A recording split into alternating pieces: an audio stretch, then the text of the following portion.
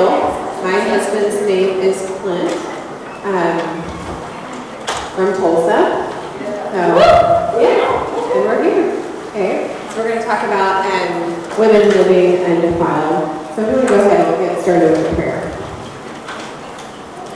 Dear God, thank you so much for seeing you, just in general, in this workshop that just brings people from all walks of life. I just want to lift up this room, specifically right now, just full of women that are seeking your heart and your way of life. And I pray that you are just using me right now to speak your words and just something that will help us live life and undefiled life for you. We love you. Amen.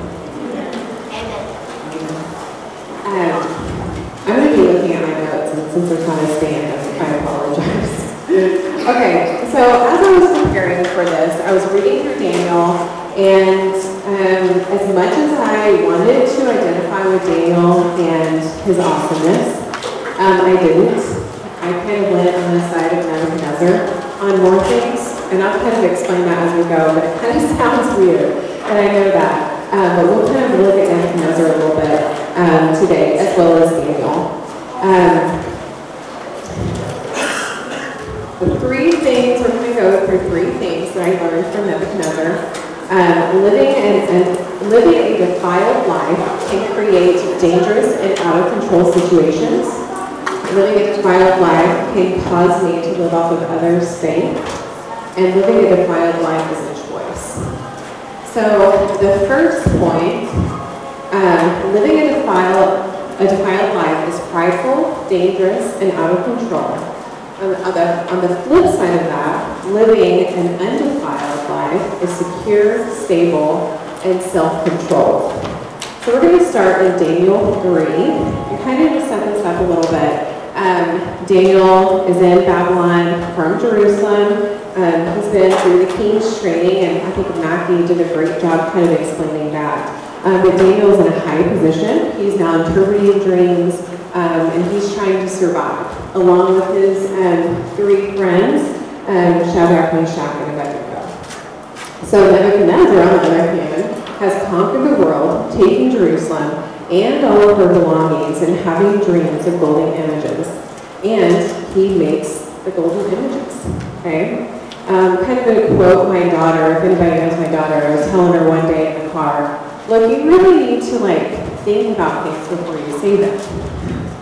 And her response was, Mom, I thought about it, then I said it. I was like, oh, yeah. It was something disrespectful, and I was like, no, we don't need to do that. But I think Nebuchadnezzar kind of had that same attitude. I'm going to dream it up, and I'm going to make it. I'm going to make this huge golden image. Okay, so we're going to start in Daniel 3, verse 4. The nations and people of every language, this is what I command you to do. At the end of verse 5, you must fall down and worship the golden image that King Nebuchadnezzar has set up. Whoever does not fall down and worship will immediately be thrown into the blazing furnace. So, kind of in the middle of the story, you know that they make it out of the furnace unharmed. And this is kind of a way that Nebuchadnezzar was humbled. Because later in chapter 4, in verse 28, we'll pick up, praise be to the God of Shadrach, Meshach, and Abednego, who has sent his angels, rescued his servants. They trusted in him, and defied the king's command, willing to give their lives rather than serve or worship any god except their own God. Therefore, I must agree with the people of nations and their language who say anything against the God of Shadrach, Meshach, and Abednego must be cut into pieces, their houses be turned into piles of rubble, and no other God can save in this way. Have you ever said something to be true? Your life looked like that, your actions, you're just claiming something to be true, but then later in life you kind of came to a better understanding of the claim of what you had claimed to be true. Whoa, that's a lot of words, but we got that. Okay. Here's an example in my life of what I did, exactly what Nebuchadnezzar did. Okay. I thought and I spoke my life showed that going to parties, that was a way to seek true friendship and fulfillment, and everyone knew that I was up for a good time. There we go. When I went off to college, I remember thinking to myself, I'm going to be different. Because all of that was in high school. I'm going to be different, I'm going to do different things. However, my actions were still the same. I went to the same college that all of my high school people went to college. There's only 18 people in my graduating class, and I followed them to college. But I was like, man, I really want to be different than what I did in high school. But my actions didn't show it. At the end of college, my first college that I went to, I was baptized, and I was so wanted to see how it was changing my life. After I was baptized, not too long after that, but I spent 8 months in Italy with my sister and her family, and God humbled me there. When I was 20 years old, my sister set me up a date with a military policeman. He was stationed on the same base that my sister's husband was stationed at. We had pizza and watched a movie in his house, which should have been a huge red flag, right? Yes. Okay. He continued to drop hints to get me into his bed. But for the first time ever in my life, I looked at him and said, walk me to my car now. And he was like, what? And I'm sure I was smiling like ear to ear. Like, yes, I just did it. Because that's the first time in my life I ever did that. So wide-eyed, we smiling ear to ear. He walked me to my car. He opened up my door, real gentleman, let me in. And from that point on, when I was choosing to live an undefiled life, like I had in my past, and God humbled me through that situation. So being a small military base, everyone knew from that point, got around, I wasn't a girl to be messed with. But then I came back home to my hometown, and I still had that old reputation that I left with, that I was always up for a good time. So I remember sitting in my parents' house, I came back, I lived with my parents, I changed colleges, and I got a phone call from one of my old friends. And he said, hey, we're driving by your house, lived in the country. We're drinking and driving, you want to join us? Really? And I just thought to myself, I used to do that. Drinking and driving, oh yeah, I'm down for it, right? But then I said, no, I'm not going to do it this time. And then I live undefiled in America for the first time. And I had to repeatedly make those choices, okay, because I carried my own reputation. So God humbled us through circumstances. So how do we get from that dangerous, out-of-control life and living an undefiled, secure, stable, and self-controlled life? Pride. It's a dangerous mindset. But we have to keep in mind that it's not a circumstance. Just because Nebuchadnezzar was the king of Babylon, he still didn't have the right to be prideful. Daniel, I thought Mackie did a really good job of kind of describing the things that Daniel had to go through. He was unjustifiably wronged, but he chose to be humble. By circumstances, we don't have the right to be prideful, and we continue to live defiled, like the situation that I was in Italy. I could have ended up in his bed or worse, like it had already happened to me before.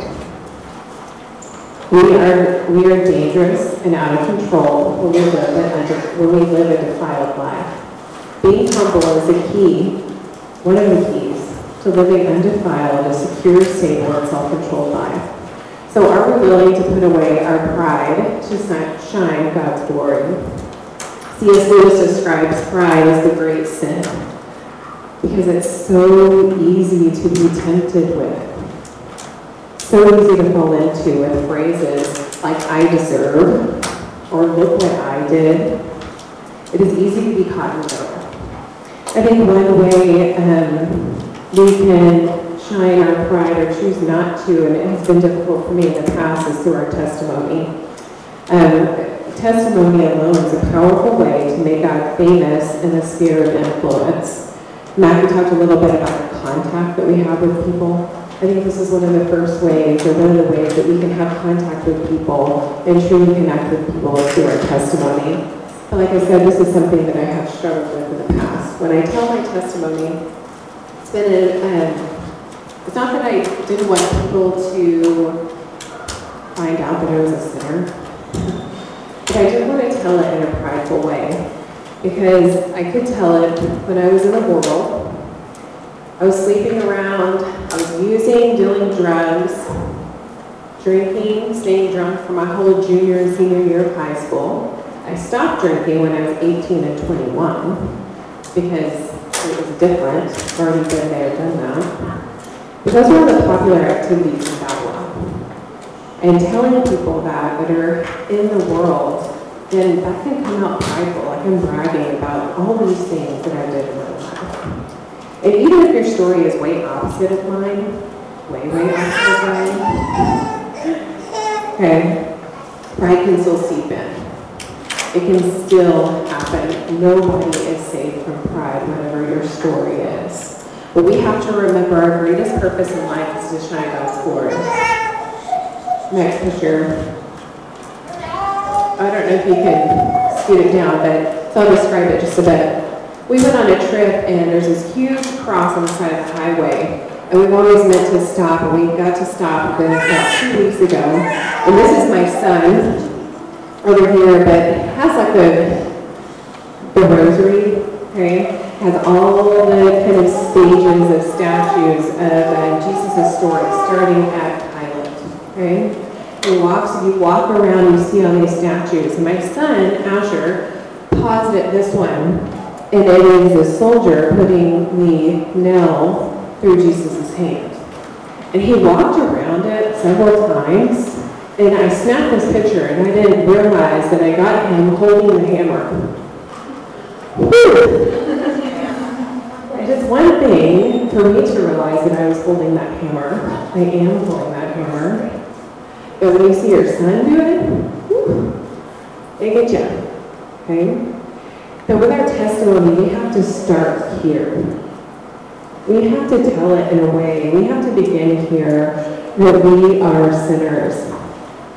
In Romans 5:8 it says, that God demonstrates his own love for us in this, when we were still sinners and Christ died for us. Asher's precious little heart, I asked him, I said, what were you doing holding the hammer? I was trying to take it away. I was like, oh. And I tried to explain, well, listen, but I was just like, man, that heart of he wanted to take that hammer away. So our story has to start here when we're telling our testimony, when we're sharing our life with people, we're inviting people into our life. We have to start here and realize that Christ died for us when we were still sinners. Pride has no room in an undefiled life for the Most High God. Daniel had no pride, and his influence on Babylon is still impacting the world today. Our conference clearly shows that. We're still talking about it. And Nebuchadnezzar also finishes his testimony with this. Go ahead and switch sides. It says, now I, Nebuchadnezzar, praise and honor the King of heaven, for all of his works are right, and his ways are just, and those who walk in pride he is able to humble. Viking talked about the power that God has. And when we shine, and when we begin our testimony, we begin our lives, and people know that we are sinners, and God has gone through and humbled us, just like he did Nebuchadnezzar, and we end up like this and say, this God, look at the power he has. He can humble us. Okay? And our influence has the purpose of shining God's glory and not ours.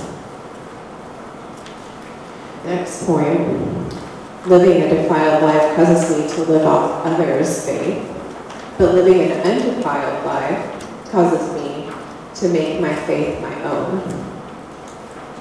So living off others' faith is because we're insecure in our own faith. We seek security, don't we, as women? Yeah, we long for it. The type of security that leads to being undefiled. For a long time, I lived off my parents' faith, my husband's faith. He had a degree in it, so since I wore the ring, then I did too. You know, that was my faith too. But that led me to insecurity. It led me to comparing myself to others, looking to my husband for the only fulfillment that I ever needed, or for my friends. Winning at a game, I'm very competitive, but it helped me with my security, feel secure for that moment, because it was out of that power that I thought I had of winning a game. So Nebuchadnezzar continually, by his actions, praised himself by making images, overcompensating for his insecurity, and we can do the same. We've already read Daniel 3:29, but just the first part of the phrase, it says, Nebuchadnezzar said, "Praise be to the God of Shadrach, Meshach, and Abednego." At that point, it wasn't his God. He was just kind of riding coattails and saying, oh, their God is great. Praise him. You know, look to that God. He's able to humble. The verse we looked at just earlier was when Nebuchadnezzar got done with being done with some humbling. But it began with riding the coattails of Daniel and his friends. He was not claiming for God to be his own, but seeking his fulfillment in his dreams, and not the dream maker, or the dream interpreter, not Daniel, but God's power that has shone through Daniel. The last point, it's okay, this is going to be really short. By living both a defiled life and an undefiled life is a choice. They're both a choice. Either way takes determination. I was determined to live my life defiled for a long time. And it takes work to make excuses. It takes work to make up things. Oh, I can't be at that, I can't be at this. Okay? Or I can't do this, or I can't do that. That makes it's determination on our part. But that left me insecure, alone, and selfish. Nebuchadnezzar was also determined to live a defiled life, to lead him, and that led him away from people. In Daniel 4:33, it says, away from people, eating grass like an ox, drenched from the elements, hair like feathers of an eagle, and nails like claws of a bird. Loneliness for years, long enough to grow hair like an eagle and claws like a bird. That's a long time. And that type of life, and that's where it led Nebuchadnezzar. And that impact lasted for years. Later, in Daniel 5:22, Daniel is interpreting dreams for Nebuchadnezzar's son. And Daniel pleads with him. You know your father's story. You still have humbled yourself. You still have not humbled yourself. You drink wine, you have women, you praise other gods, but you do not honor the God who holds in his hand your life in all your ways. So the defiled life was passed on. That mindset of pride, the determination to live a defiled life was passed on to his son. But Daniel, he was determined at the first to live an undefiled life. His circumstances weren't easy. He was in a different culture, new to everything, but he thrived. He was determined from the start, starting in Daniel 1:8. But Daniel resolved, or he was determined not to defile himself with royal food and wine, and asked the chief officials in permission not to defile himself in this way. Each time that Daniel showed the determination to live a defiled life, even in the little things, like food choices. I think in today's culture we think, well, that's a little thing. You know, that was probably a pretty big thing to Daniel. But down to just at first, the food choices, the way that Daniel carried out prayer in his life, up to the big things, interpreting dreams, facing lions, God's glory was shown to the others that were around Daniel every time that he was determined through a difficult situation. So we can be determined to live an undefiled life, or we can be determined to live a defiled life. So kind of wrapping up, living an undefiled life is way harder, but also way more rewarding. Living a defiled life is cheap and easy, and it will be leading you to feel cheap and easy. Exactly that. So living undefiled is secure, stable, and self-control. Causes me to have my own faith and not living it with others. And it's a choice. It's a hard one, but it's worth it every step of the way. That's it.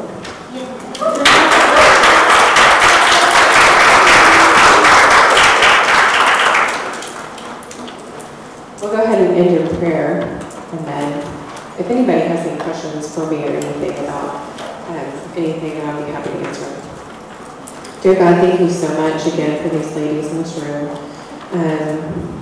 and just an opportunity to come hear just practical ways to, through Daniel, to live our life. And I just pray as we leave from this thing through tomorrow or Sunday, that we are better leaders and disciples and disciple makers.